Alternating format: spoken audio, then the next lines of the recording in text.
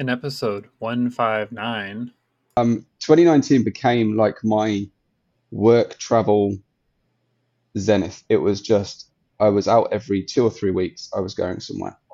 Mm-hmm. And I kind of empowered by talking with Giselle on the episode, I decided to have a look about what was available on my trips. And I headed over to your nation's capital and found a transformation artist, photographer in Tacoma Park, Maryland.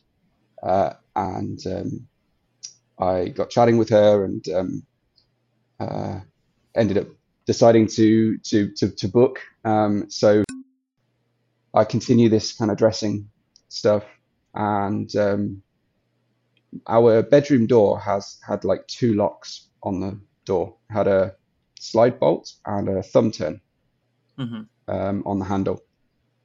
And so when I dressed, I would lock the door. But this one time, I've only got like a long leather skirt and some boots on, and I'm watching Drag Race.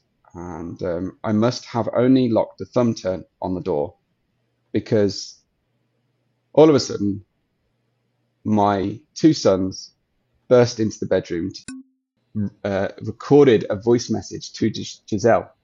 And I was recording this message about how I was feeling. And I said, I'll check in later. I was talking about what I was wearing, what I'd chosen to wear, and all of those things. And I was an absolute bundle of nerves. Did you send it to her? No, because I neglected to follow up on the way out, which was my plan. Okay. Welcome to the CrossYAAS Podcast, the podcast that says YAAS to cross-dressing, sexuality, and gender. I'm your trans woman host, Billie, former guest in episode 48 and several others, and longtime contributor and all this other stuff. In this episode, I chat with Sophia Less, a returning CrossYAAS guest that was one of the earliest contributors to the podcast, formerly known as Stiletto, maybe still is. I forgot to ask, maybe, I think. Oops. But we'll figure out if I did, if you keep listening. Anyway, this is another 2-parter. She had so much to say because so much has happened to Sophia since the last time she was on the podcast. And if you need a refresher, she was on episode 25. So maybe check it out before listening to this episode, or maybe even after, whichever works best for you. Are you ready to hear her story? YAAS! Yes, yes, yes. Yes, yes, yes, yes. CrossYAAS Podcast with Giselle Mirasol and Billie. Yes! Yes! Yes, yes, yes, yes. Yes, yes, yes. Hey everyone, it's Billie with the CrossYAAS Podcast. We got a return guest from one of the early episodes. I think it was episode 25. Is that correct? Yeah. Sophia is nodding her head. That is correct. You may not know her as Sophia. I think she went by Stiletto. Great name. I hope you're still using it. I guess not, though, because you're going by Sophia now. But you can maybe delve into that a little bit later. So, Sophia, if you'd like to introduce yourself and reintroduce yourself, I guess, and in like quality HD audio format. Hey, Billie. Thank you for having me back. First off, props for the awesome job you've been doing picking it up from Giselle's hiatus. It's so cool to have you keep releasing these podcasts and more chats and everything. I'm loving it. So I am. I go by Sophia on Instagram, mostly because it's kind of my idea of a possible drag performer name. I really so like when I started it, I just had this idea and I thought I'm gonna go by Sophia Less as 2 words, but it feels more sort of empowering to me to be fearless. But it's a traditional pun for a drag performer. So on Instagram, I'm at Sophia Less Drag. And that's where most of my femme online stuff is now. I kind of kind of left Reddit behind for a while, where I'm Stiletto Shoe on Reddit. Yeah, so like I was episode 25 the episode was released in July 2019, so it's like 3 years. That's a long time. Yeah, and a lot has happened since then, and to do with this stuff and not to do with this stuff, it's been a bit of a tumultuous few years for me. So I heard your recent chat, and I think you said at the end, if anyone's got a story to share, then hit you up. And I thought, well, yeah, maybe this would be interesting. I'm at a kind of quite an interesting place right now, but I think, yeah, it might be quite cool to sort of talk about some of the things I've done. Yeah, I'd love to hear it. I'd love to hear it. So like, it was 2019, and at the time when I spoke to Giselle, I think I just started trying to carve out one night a week to stay in our bedroom away from the kids, dress if I wanted to, but just have a kind of girly femme night each week. Just try and take that time. And one of my outlets for that I discovered and started watching RuPaul's Drag Race. Like on Netflix, they had every single episode ever. Big fan. Right. So I started from the real start. So I've watched everything to the point now where I'm struggling to fit it into my schedule, because there's like 8 episodes of different seasons a week at the moment. So I've kind of stepped away for a couple years, just because I don't know, I delved into it like really hardcore a couple years ago, and I think I'm so far behind I wouldn't even know where to start back at. Maybe I just need to start back at square one. Maybe yeah, go back to that. There's terrible production quality of season 1. Yeah, maybe skip that up. Maybe skip that season. And so I was having a lot of fun, and 2019 became like my work travel zenith. It was just, I was out every 2 or 3 weeks. I was going somewhere. And I kind of empowered by talking with Giselle on the episode, I decided to have a look about what was available on my trips. And I headed over to your nation's capital, and found a transformation artist photographer in Tacoma Park, Maryland. And I got chatting with her, and ended up deciding to book. So I got my work stuff out of the way, managed to wangle an extra day in the city on my flight times, and headed out to her place. She's Elizabeth Taylor Makeovers. Shout out to her. She's amazing. So if you're ever in the area, she's brilliant. I was a complete bag of nerves, really, really scared by the whole thing. So I didn't know where I was. I used the train. I can't remember what the train's called in DC, but I used the train to get out there. Train works. And figured I probably don't want to use this on the way back, because it didn't feel like 100% that safe. So I kind of was plotting my route back using the bus. That seems, in my mind, that kind of seems less safe. Right. I don't know. Maybe it's just because I'm above ground. It just feels a bit safer. Okay, it's kind of weird. I get that. Easier to run away.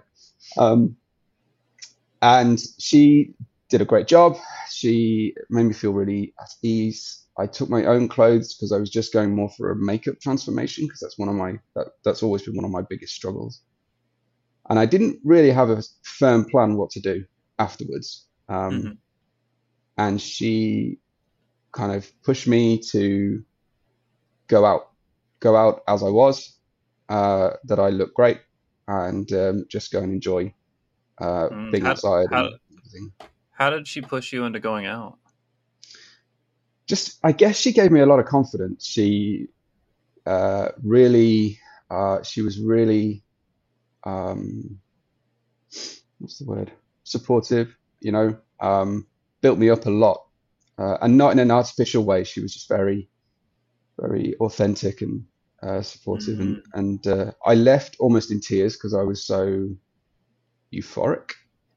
You don't want to do that. You're going to mess up your makeup. Right, exactly. So I was like, I have to stop this. I have to get out into the world because otherwise I'm going to cry too much. So I think she used waterproof stuff.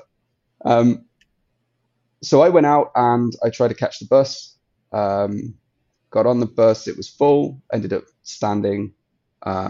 It was August in Washington, so it was, for me, crazy, crazy hot. So I didn't take all my kind of shapewear that I would normally wear to feel super, super good. I was already in kind of pantyhose and a dress, and it was already too hot. So I kind of had a weird. That sounds too hot to me already. So I got a kind of weird look off a guy on the bus, an older guy. I couldn't decide whether he had clocked me or he was just a weird guy. I got the wrong bus. I ended up in the wrong place. I landed in DC, downtown DC, a bit late. And yeah, I got off the bus. I found kind of the main sightseeing area. And I just kind of walked around. I walked past the monument and various museums. And I was on cloud nine. I had a fantastic time. Took a few pictures. Not enough. I regret not taking more pictures. And then I started making my way back to my hotel, and I realized I don't know that all my colleagues have left already. Oh. And I don't know a back way into the hotel or like a service elevator or anything. So I got a bit panicked and I was boiling hot. And I'm on my way back. It's getting dark. I'm getting a little bit nervous. And I am trying to find somewhere that's got a bathroom that I can change. In the end, I'm massively grateful because I'd heard various stuff about, bathroom politics in the US. I didn't quite know where Washington, DC stood on that. So I'm thinking what I need is a single occupancy bathroom, right?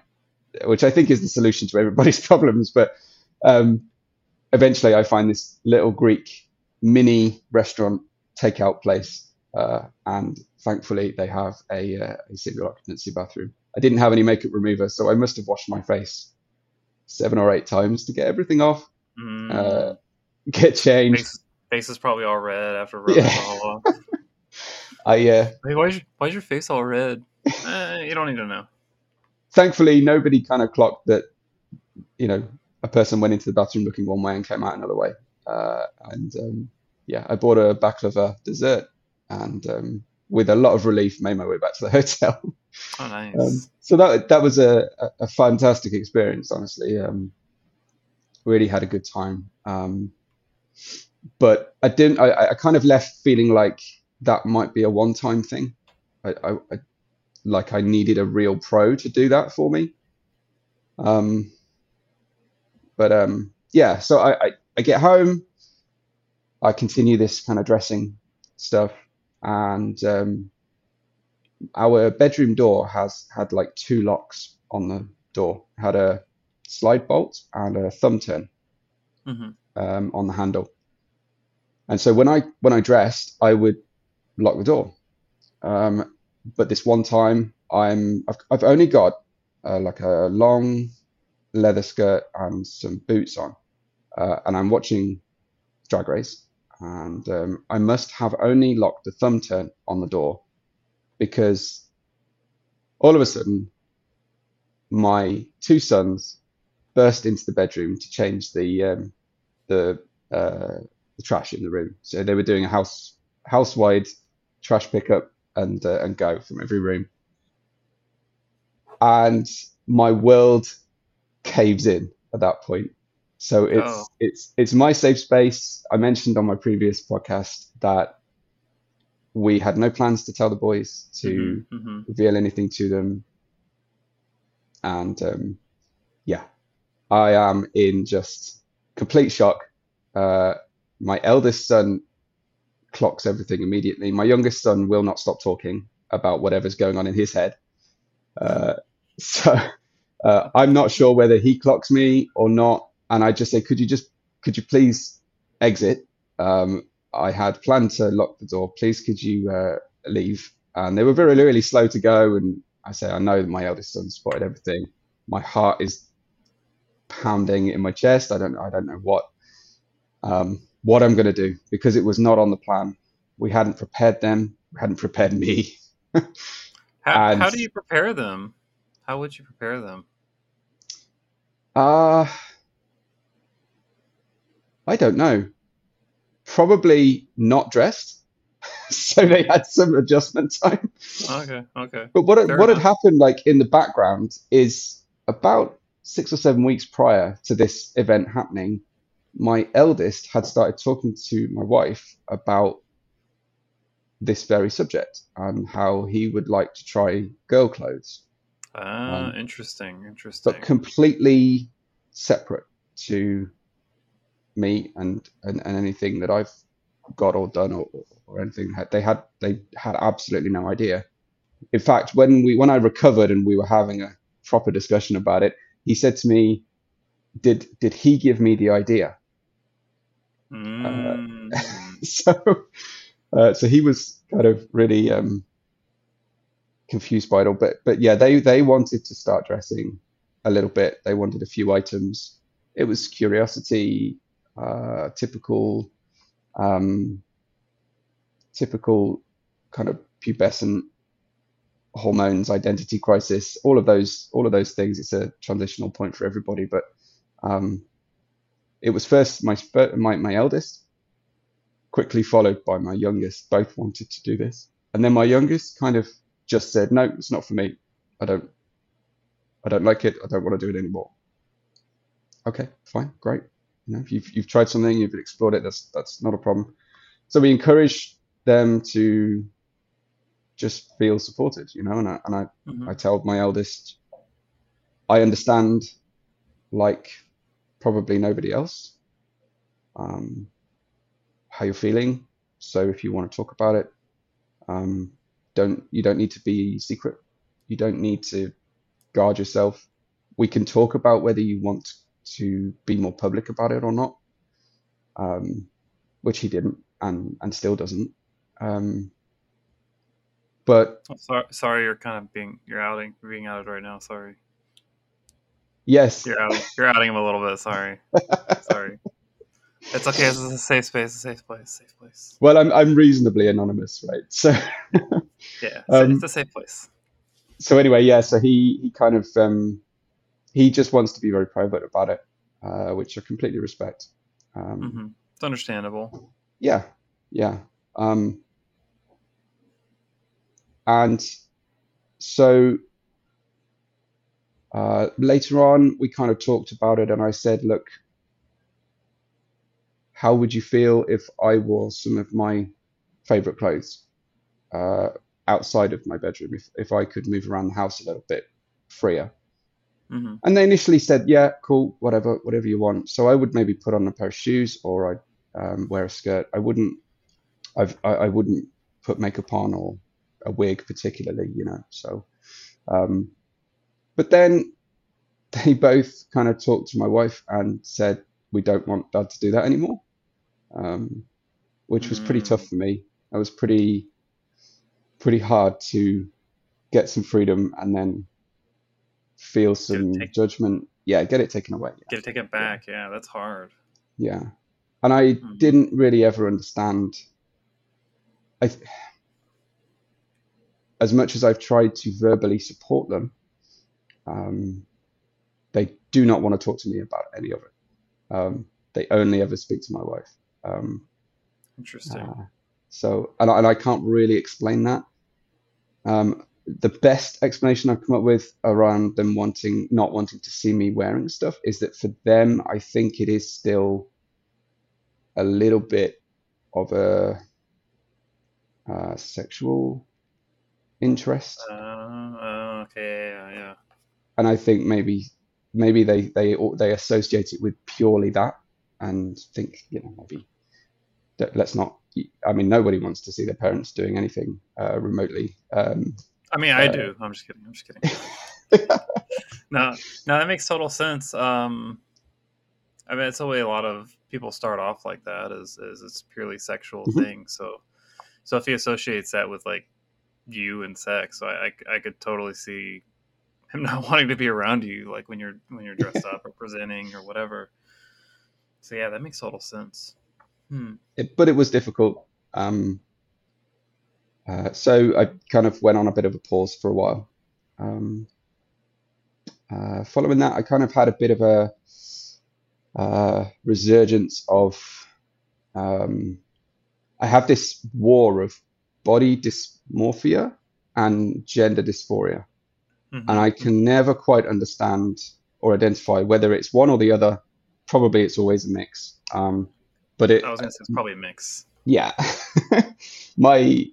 some of my body hair was really getting me down. I have very coarse leg hair, chest hair. My beard is quite dark naturally and thick. So I tried to epilate. Oh yeah, I just got one of those. That's not cool. No, I mean, like your noise, and I'm like, I know, because I just experienced that the other day with my legs. I did that. It looked like I had a rash on my legs. Yeah, it is the worst. Like the first epilation run, it is the absolute worst thing in the world. I'm sure waxing. I don't know. I think like being slayed alive is quite similar to the feeling of epilating for the first time. But then I got like a home IPL device, which did absolutely nothing to any of my hair whatsoever. Just far too weak, I think. Oh no! And I like worked daily for like 3 months on it, and it did zero.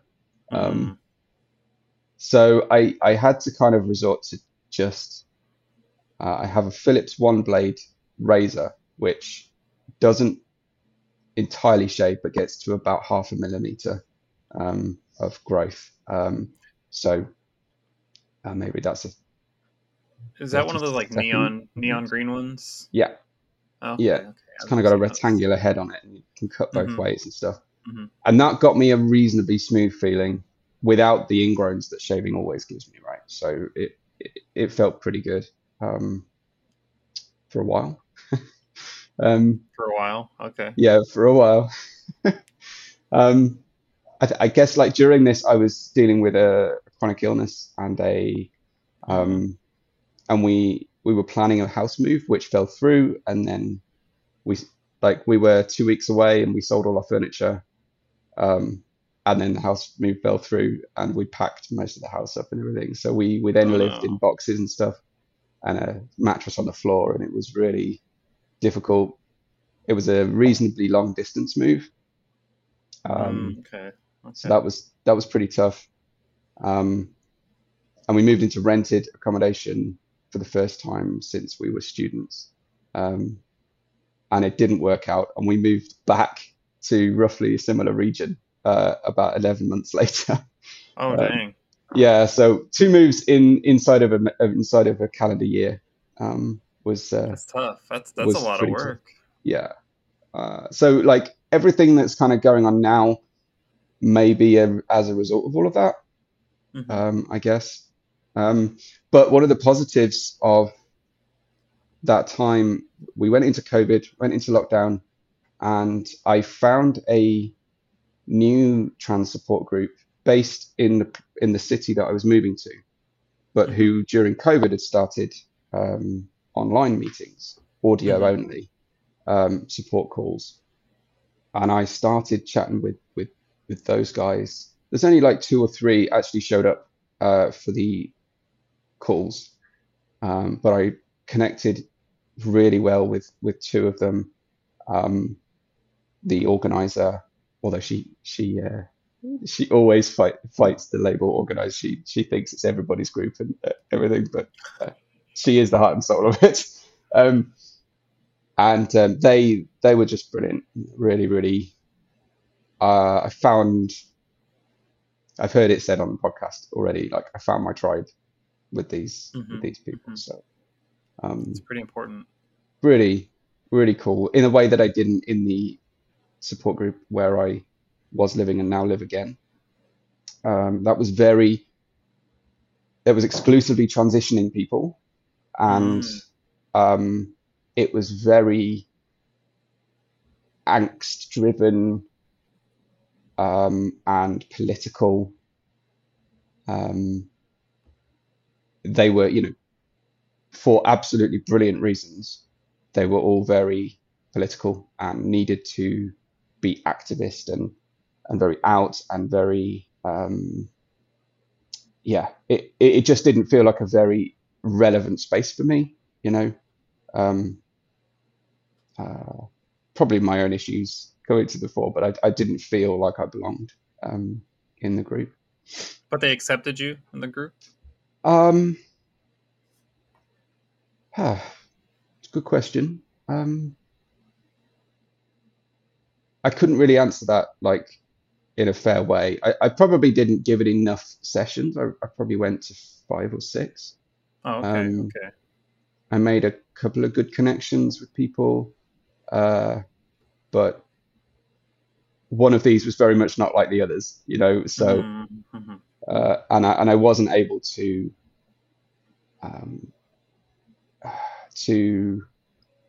dress fully femme or do makeup. I didn't have a wig, and I just felt uncomfortable. But that's probably me in my own skin. But the new group was awesome, and I was just desperate to move house and move down there and get out to a group. And eventually that did happen. I spent 5 hours getting ready. I think I had to redo my beard cover, and I just re-listened to my podcast, and I don't think I've got any better with that since. But yeah, 5 hours trying to do the makeup and then touching it up because it had already started wearing off. And actually, I remember getting there half an hour early and sitting in the car park, and I recorded a voice message to Giselle. And I was recording this message about how I was feeling, and I said, I'll check in later. I was talking about what I was wearing, what I'd chosen to wear, and all of those things. And I was an absolute bundle of nerves. Did you send it to her? No, because I neglected to follow up on the way out, which was my plan. Okay. And then do you still have the message? Okay. I was gonna say if you still had it, if you still have it and you find it, send it to me, and I'll tack it on the end of this episode. I think that'd be so cool to add on if you have it. I'll check. But I had a feeling it was lost between phone changes, but I'll check. But I was so excited. And I went in. So I went fully femme, as femme as I possibly could be within my own ability. And then everybody else at the group for a number of weeks were very similar. So I think I felt a little bit of internalized pressure to be as femme as I possibly could be. And that has placed quite a lot of pressure on myself and my makeup skills, such as they are, and presentation and everything. So I was going through all my favorite outfits every 2 weeks when we were meeting, and really, really enjoyed being there. And one of my closest friends that I've made there, I don't know if she's going to listen, but it's Sasha. Hope so. She would be she had to go visit family away from the city, and she would be coming back in the afternoon before the evening meeting. And so we arranged to meet out in public at a Starbucks. So that meant I was shifting my preparation time even earlier to get ready. So that was fun. And we started just exploring being more out. And I loved it. you know. I felt really safe with her. She tends to dress very gender fluid, ambiguous. And, you know, she's just got this fabulous look that she's a wonderful, like, crop of slightly graying hair that she can just turn from masculine into feminine. Like, it's just amazing. She just needs a little bit of eyeliner and mascara and she suddenly passes. She's terrific. Yeah, so she and I would meet up, and then there's the amazing gay bar in the city as well, and we started going there. It was my first time in a gay bar, and we got so much acceptance there. The bartender is a trans woman. Oh, nice. And she was a customer turned employee because it was such a fun, safe space for her. So there was a real kinship there. One night we met some a lesbian couple, and they were just the most affirming, supportive people, you know, saying how great we looked and how great it was that we were there and things. So loved it. Absolutely loved it. It's got to be a huge confidence boost. Yeah, and also I started to get really, I guess, hooked on that feeling of affirmation, that acceptance that it's okay to be who we are. Even in a tiny little safe space like that, it felt good, you know. And then I heard about this drag race watch party for the Drag Race UK that was in the city. So we went to that, and man alive, that was awesome. 2 drag queens leading it, 2 local drag queens, and they would do performances afterwards themselves. They had a sort of rolling cast of great, you know, very, very different performers. So the drag queen leading it was Isa Mood, and one of my favorites there was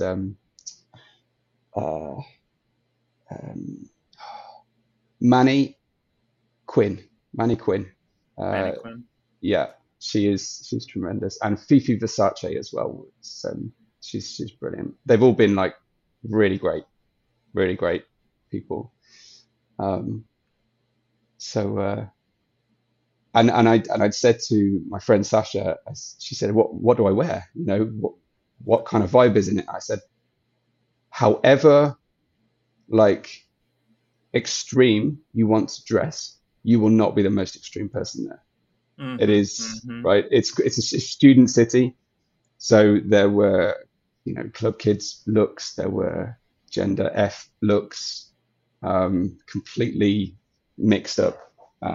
Super slutty, you know, absolutely every color of the rainbow. So much fun.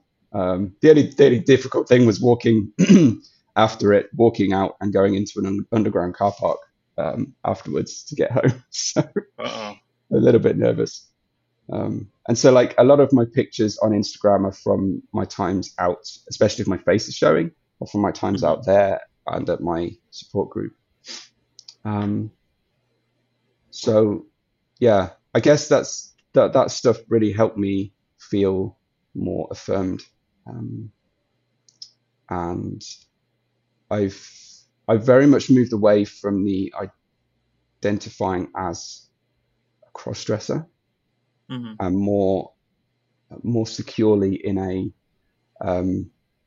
non-binary kind of gender blend identity. So like I would attend my group as the same sounding name as my boy name, but it was spelt differently. Very similar to your Billie, IE ending. You know, that's what I did with my name. Because I never felt like somebody different. I felt like myself. And again, that makes me stand out quite a lot. Like, in everybody I meet, they all go for a completely different name. So, but yeah, for me, it was always just about expressing myself truly. And I look back and I think I have always wanted a mix of masculine and feminine everything. So interests, toys when I was a kid. I didn't just stay on the boy side. I would go and have a look around all the pink section with all the girly stuff. I had My Little Pony as a kid. I had loads of soft toys. But and funny enough, I had a lot of kind of Lego, but that's never been something I've associated being gendered until Lego bring out a girly version of Lego, and I think that's kind of weird. Anybody can do Lego. Yeah, but I've always had this kind of real mix in everything, and it's not just about clothes.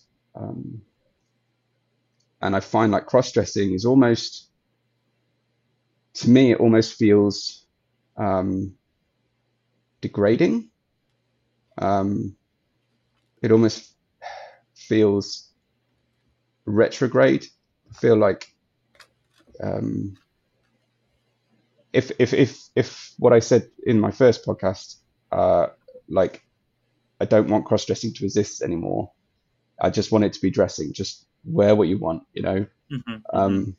Then cross-dressing is almost an anathema to that, in a sense, in the term. And then at the same time, I don't particularly like non-binary because it feels quite negative. And it's almost defining something by its lack of definition. And a non-binary becomes binary of itself. But so I don't know. NB's quite cool, and I quite like gender blend as an identity. Whatever feels right, go for that. Yeah. But so yeah, I also started getting a laser hair removal. From a professional. Not from a professional. Yeah. So I use like the IPL stuff, which is like a gel, and then it gradually heats up to the point where you can't take it anymore. And I did that, and the initial results from like 2 sessions were really good in terms of growth rate. But it was a bit of a pain. It took a long time and it was expensive. So I went to this other place, which was a real laser. It's like one shot everywhere. And you can smell the hair burning. That's how mine is. And every so often it was like they'd do a whole body for £200 offer. Dang. Which was cool. But yeah, obviously they're always trying to push you to go for kind of 10 or 20 session groups, but I've never managed to stop buying dresses enough to afford to plan long term like that. And we were always cognizant that we were going to be moving house again, didn't want to commit to a certain center. So I guess things kind of stalled in terms of progress on the hair. And then recently I've kind of gone back to using epilating, and I gritted my teeth through the first session. But ever since, following laser, epilating is actually a lot easier. And the hair is really, really weak, grows back very patchy and thin. I think it's probably a happy place now. I don't get as red and sore afterwards. And so that's cool. I'm feeling it a bit at the moment. Less chicken skin. Yeah, mine gets really spotty, and it looks like chicken skin or a rash or something. It's ugh. The pain though of laser on the face is out of this world. Does it still hurt you? Are you still doing sessions? Did you say you were still doing sessions? I did. No? I've done 2 on the face. 2, okay. And I'm not sure. So I've done 4. I have a 5th one coming up next month. But like for me, it like really hurt around my chin. Okay. Like the kind of the bony areas. Right. And then like my Adam's apple area. But like only the first session. After the second, third, fourth session, it hasn't been that bad at all. Okay. It was upper lip for me. Yeah, the upper lip did hurt. The upper lip did hurt. It has gotten better. That has gotten better. For me, it was just like a rubber band snap. Just a Yeah. But your mileage may vary. And yours obviously did. For sure. But actually, it had quite dramatic results on my beard area. So I have various white and grey hairs because I'm so old. I know, I got them on my head. Or I've lived such a stressful life. I don't know. But then I met a colleague who I've worked with for years, but very rarely seen. And she was like, "You look really different. You look really like fresh." And I don't know quite how to explain it. And I can only imagine it's because all of this isn't really dark, all around here. So, gesticulating towards my face. I guess that's cool. I've kind of had various beauty treatments at different times. So like one was it that Christmas, or I think it was 2020 Christmas, I went and got my nails done. And so I was wearing nail polish the whole Christmas time. Your fingernails? Both. Both, okay. The full Monty. Thing. Yeah. And I've had my lashes lifted a couple of times, which I love. What's that like? It's really cool. Yeah. So I don't know. I've got it at the moment, and I hide behind my glasses. But I don't know if you can see. I can't see. I can't see anything. It makes me feel good in the mirror, because it's just a little bit of femininity. Normally my lashes kind of do this like a cow, like really pointing downwards. Yeah. But yeah. What's the process like on that? You lie in a bed, you close your eyes, Nice. and depending on the specialist, so often they will tape down your lower lashes so they don't get confused with the upper lashes and they don't accidentally turn the wrong ones the wrong way. And then they might tape your eyelid down. Then they put like a mold on, and I guess it's like a perming solution. It smells like a perming solution. Train the hairs up in the right place, apply more lotion, wait. So it's very peaceful unless they've chosen some awful radio station to listen to. And then recently I got them dyed as well, so tinted, so they really stand out. It's like wearing a light coat of mascara and a really good curling job, but it lasts 5 or 6 weeks. Oh wow! So it's really quite reasonably priced for a long thing. I got it done because I had this block where I would be going on a family holiday, followed by a trip for work, where I couldn't really do anything, any outlet for femininity. So I did it so that, when I look in the mirror, when I wash my face or whatever, I just feel that little bit of pleasure that way. So I kind of done all those things. It's been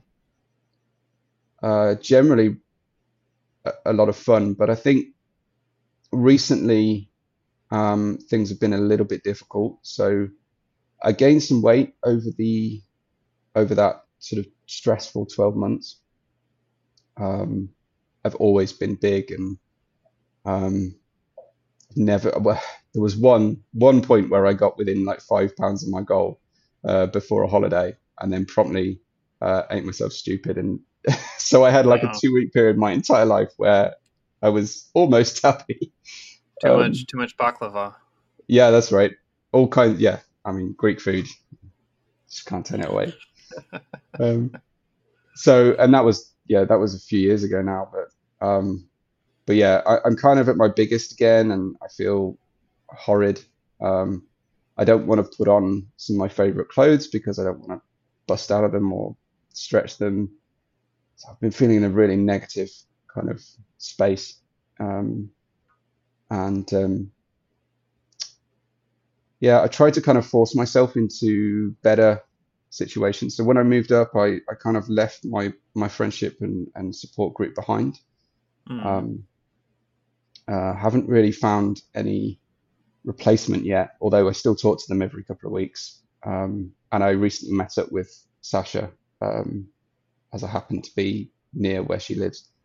And it was great to see her again. So we stay in touch a lot, but I just don't get to dress up and go out so much. I accidentally came out to my best friend. How'd that go? It was so weird. We were just having a kind of quarterly call, and he is a doctor, and he has become gradually more and more conservative as he's got older and richer. I don't know if that tracks in the US, but yeah, as he's got more comfortable. Yeah, I'd say so. I know you have a fair. My best friend was like that. Yeah, or my old best friend, or however you look at it. It's weird. It's, you know, as he's moved in more accomplished professional circles, as he has lived with his fairly upper class wife longer and longer, he's almost become someone it's very difficult to have a conversation with, because we just operate in completely different planes. I'm very liberal, which doesn't go down well. You know, my wife and I are both very liberal, but her family are all very conservative.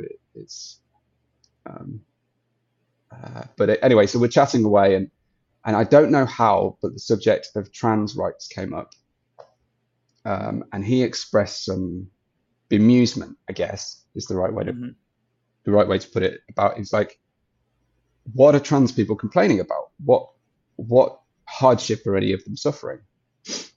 And so I got a little bit riled by that, you know, and I started talking, and the likes of yourself and Giselle and my friend Lynn and Sasha have really given me a lot of tools, you know, to be able to converse with someone, even at he's a very accomplished, very cerebral level, but I've been able to have a lot of learning and development in my knowledge, so I can almost kind of start to compete with him on this subject alone, right? So we're talking about it, and he said something to the effect of, you know, in the medical field, he said you would have to be, I think he said you'd have to be batshit crazy to go anywhere near trans medicine. And I was like, why? What is that about? And he said, because it is career ending if you make the slightest mistake, and everybody knows this.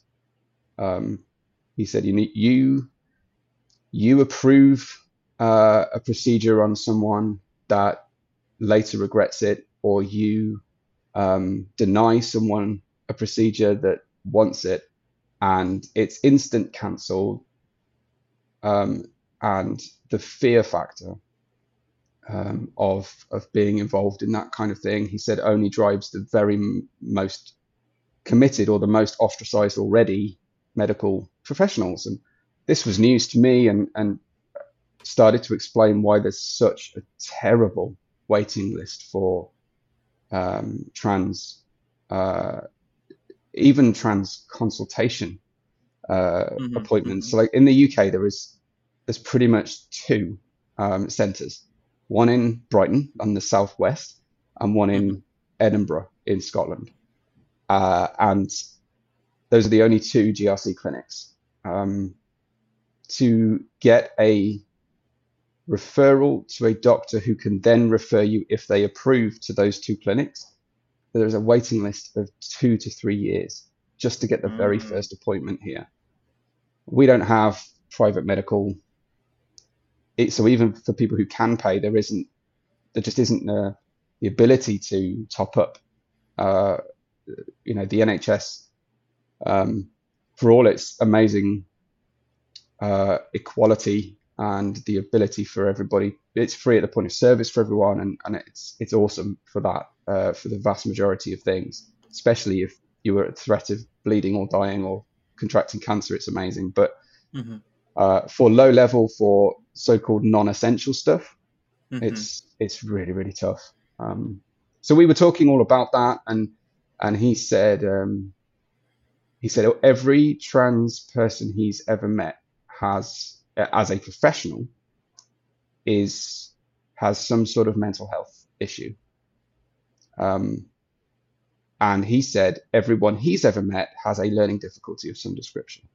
And I said, what on earth are you talking about? Okay. That's just what? Okay, sure. I said there may be an overrepresentation of mental health problems in the trans community versus non-trans community, cis, but that is usually as a result of having to deal with the trans issues. Trans stuff is kind of difficult to deal with sometimes for a lot of people. A lot of times. Yeah, I said, people kill themselves in that waiting time regularly here in the UK. It is suicide prevention, is trans access to medicine, effectively. And he kind of got a little bit frustrated, and he said, where do you get all this from? Where are all these trans people that you're referencing? How do you know it? Because he was basically saying, I'm talking rubbish. I don't really know what I'm talking about. And I hit this wall in the conversation. I'm like, okay, I wasn't prepared for this whatsoever. And I said, mate, you are my very best friend in the world, but you don't know that I am non-binary, and I have been attending trans support groups on and off for a couple of years. So that's where I meet all these trans people. That's where I interact. And he was a little bit taken aback. He wasn't negative at all, and he just was almost on like an academic level. He was, oh, you caught me out. He said, you've snuck around me with more knowledge, It's like, oh, that's cheating. It's almost like we both started playing a game, and I knew the rules ahead and I practiced. That was his kind of his feeling. So I kind of, it was towards the end of our call, and we arranged that we'd have another one, and we'd try and get together in person again. But we haven't really talked about it since. He wasn't negative. He wasn't like super supportive. He didn't say anything like, yeah, of course you are, or no way. It was just quite quite an intellectual discussion and thing.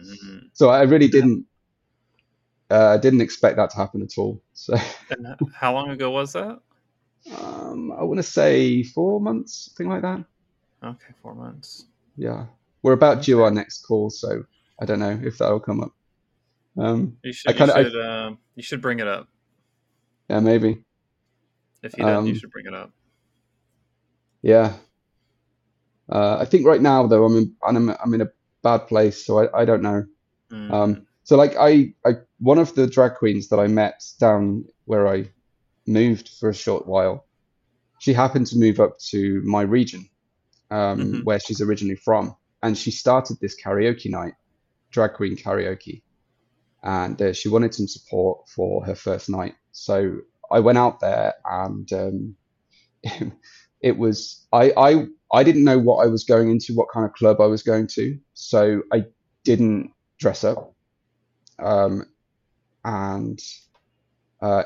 it was in the Northeast, it's called a working men's club. I don't know. It would have the look and feel, I guess, of like a dive bar in the States. Okay. But very, it's a very poor area, very, it's like ex-mining communities up in the region.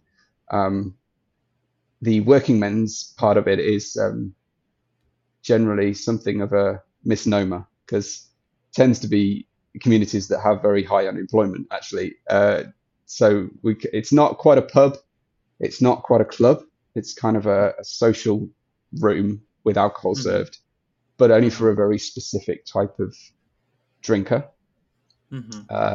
I got in, I was very relieved I hadn't dressed up. So like the drag queen the only person anything other than cisgender presenting. Quite a toxic kind of environment. And also I felt horrible about myself. I felt like I didn't want the drag to talk to and know the drag queen in boy mode. Myself. I didn't want to be drab. But I also didn't want to be in that place dressed up. It was, I was very uncomfortable.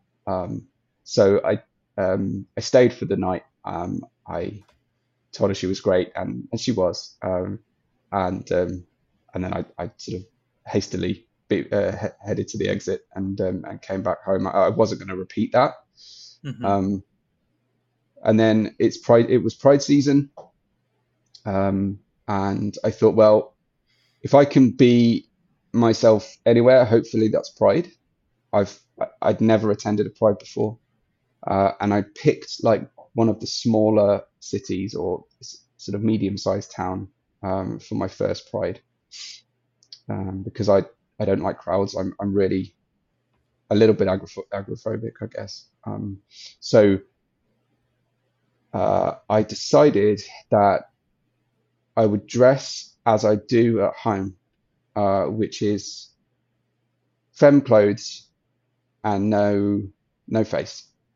And I wanted to represent non-binary, because that's how I was feeling, and I wanted to, in a way, visually represent non-binary. So I wore this white and black dress. I had a cap on that had a yellow and white band on it, and I had a purple drawstring bag on my back. So the colours of non-binary. And I thought, okay, that's kind of quite subtle. There's nothing subtle about the fact that, I haven't put any makeup on or anything, but I felt relatively confident going out. I had to go out because it's on a new place. It's the front driveway is really visible. So I had to go out in boy mode and change in the car park. And I snagged my tights, my pantyhose in the car just as I got them on. And I was like really, really angry about it. That happens every time. Every time. And I was wandering around Pride on my own. I didn't because I haven't really got any friends at where I live. And I felt pretty good. I felt fairly anonymous. I watched a little bit of the march. I didn't take part in the march. And then the first interaction I had was with a trans woman who was probably 60 plus, who looked me up and down and said to me, as an opening statement, opening gambit, said to me, "You could have had a bloody shave, couldn't you?" which and then she sort of looked at me and my reaction, and I said something like, "Well, you look great," and she said, "Oh, you're not trans?" And I said, "No, non-binary." And she's like, "Okay," and walked off. No apology or anything, and it was just like tremendously rude and blunt. And I had a moment of real kind of upset about that, and then I quickly kind of decided, well, that's her own issue. That's her own projection. She needs to be fully femme to qualify in her own mind, and I don't know, maybe I'm a threat to that. It was quite hot on the day, so I went to the shopping mall and wandered around. Like, you have Primark in the States? No, I don't know what that is. So it's a fairly fast fashion type shop, and they've started doing some better like recycled material clothes, and they've started being a bit better about it. And I just had a wander around there. It's nice to pick up a few kind of cheap items, or what have we. Got some really weird looks. Staff were very supportive. Picked up a few things. Went back to Pride. Met a gay guy who was dressed in very, very short shorts and thigh-length patent boots. It looked amazing. Was having a wonderful time. I met a guy dressed as a dog. Yeah, it was all kinds of everything. And I met a couple of drag queens, one of whom is a non-binary drag queen. And I talked to them about any kind of social meetups in the area, and she was like, "Nope, there's absolutely nothing." She said that the problem is with non-binary people is that we generally stay at home and don't really like other people, and like the Venn diagram of extreme introvert and non-binary is almost an eclipse. So so I kind of, yeah, okay, fair enough. So yeah, still I wasn't really able to pick up any kind of new social groups or links from that. Yeah, so it was a bit of a miss, I guess, going, but it was fun still. There was a Queen tribute band, a Dua Lipa tribute act. They were brilliant. It was, yeah, a lot of fun, but I'd kind of really had enough by sort of late afternoon.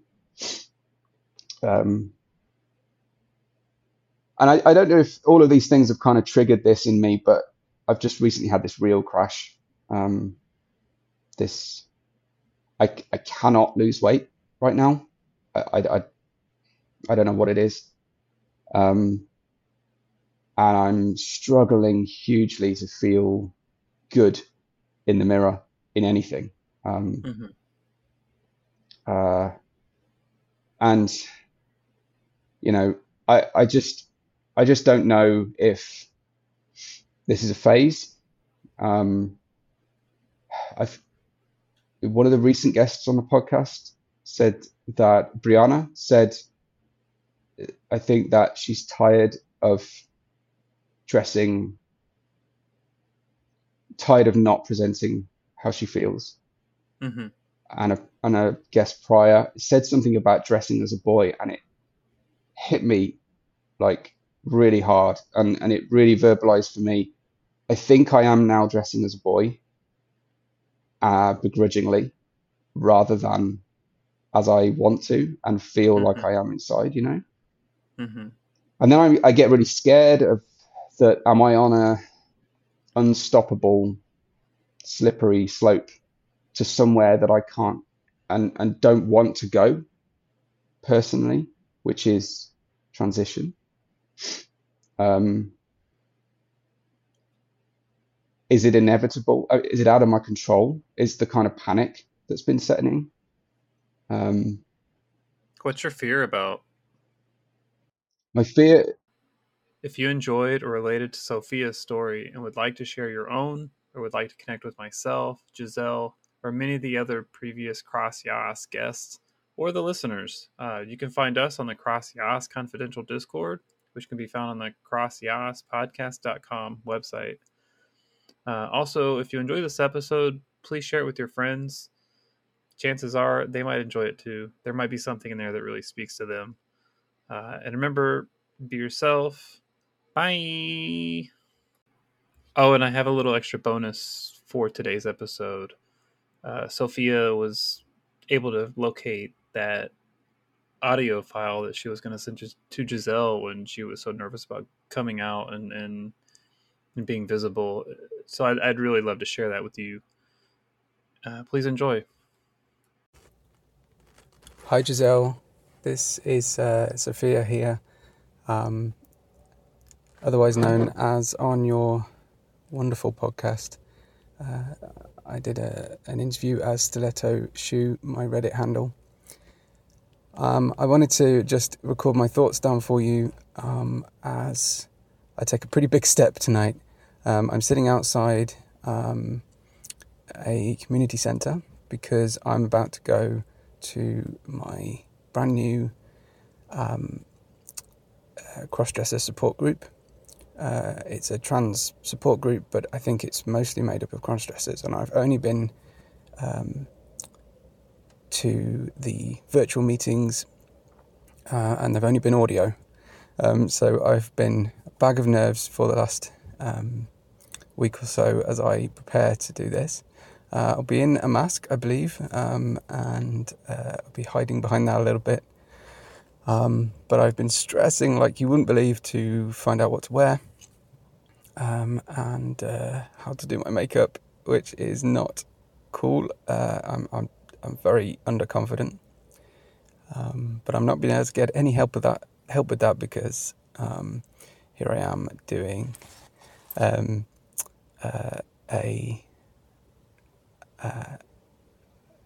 this is our first thing we can do out of lockdown because it's a support group, but I'd love to be able to go to a beauty parlour beforehand and kind of get glammed up properly, really. So what I settled on, I don't quite know the vibe of the place. I think it's kind of mostly quite sensible wear, which isn't exactly my aesthetic, but there you go. So I'm wearing an almost knee-length kind of bodycon pink dress with black lace embroidery. I have a black long-sleeve top underneath, just to cover up my arms. I'm wearing a purple bra and French panty set, which I am kind of excited about. And they because they're lace, they make the tucks so easy. I've got an absolute ton of shapewear on, so I can barely breathe. Obviously pantyhose over my legs. I've got a little leather jacket and some jewellery on, and my beautiful Raquel Welch wig. I don't know if I did my makeup particularly well, but like I say, I'm going to hide.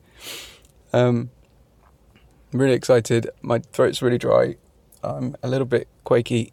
One of the ladies at the group has just waved to me from the front window.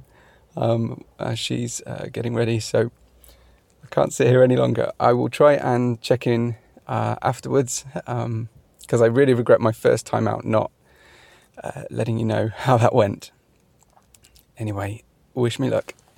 Bye. I'm not here to diagnose or treat anything. I'm just here to share my story, have others come on the podcast to share their story, to help you learn about the world of cross-dressing, sexuality, and gender a bit more.